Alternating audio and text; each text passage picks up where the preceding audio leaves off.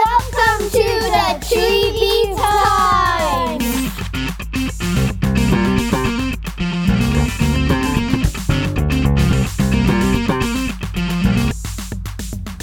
Hello and welcome to the Treeby Times, where we are here to learn and grow as a community.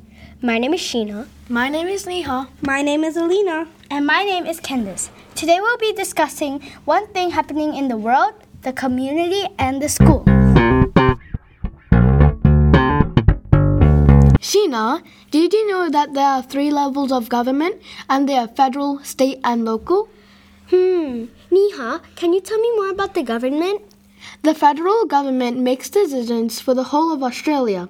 They also make laws and manage industrial relations, currency, and immigration. The laws are passed by federal government apply to every state of Australia. That's fascinating. Who is the person in charge of the federal government? The leader of the federal government is called the Prime Minister of Australia. It is Anthony Albanese. He leads the Labour Party. Cool.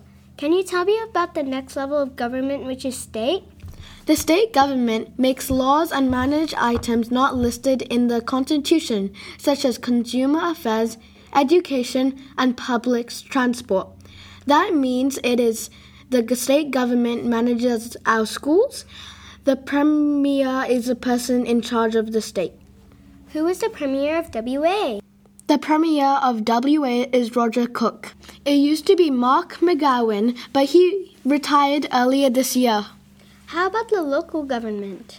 Well, they manage recreation facilities, land divisions, and pet management. They have a mayor or a shire president. The rubbish trucks that come around every week is managed by the local government. Very interesting. What is our local government called? We live in the local government area of the city of Coburn. The leader of local government is called a mayor. The mayor of the city of Coburn is Logan K. Howlett. Hi, Kendice. Oh, hi, Aleena. I have a question. What would be a great park to visit? I want to go to the park, but I don't know. Well, maybe you should try going to the car park. Isn't that in the new estate, Cara? Yeah, that's one of my favorite parks. Sometimes it's called the Pink Park because it has a pink massive slide. What can you do at the Cara Park?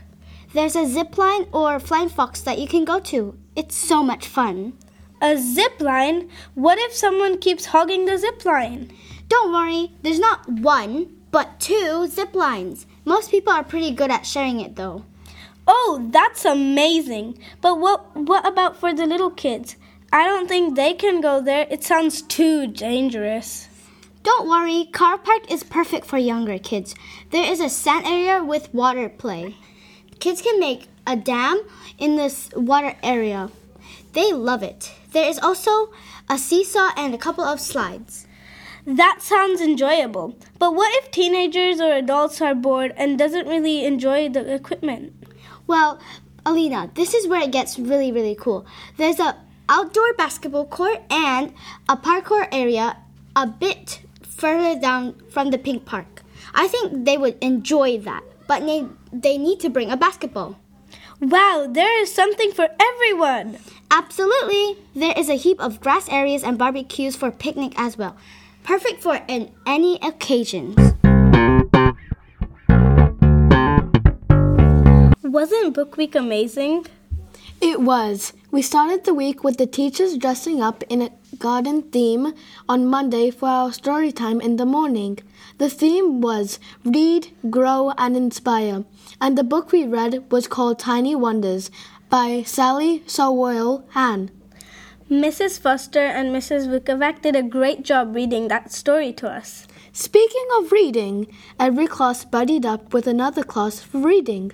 The senior classes in particular buddied up with a lot of students from kindy and pre-primary and read to them. The little kids loved it, and so did we.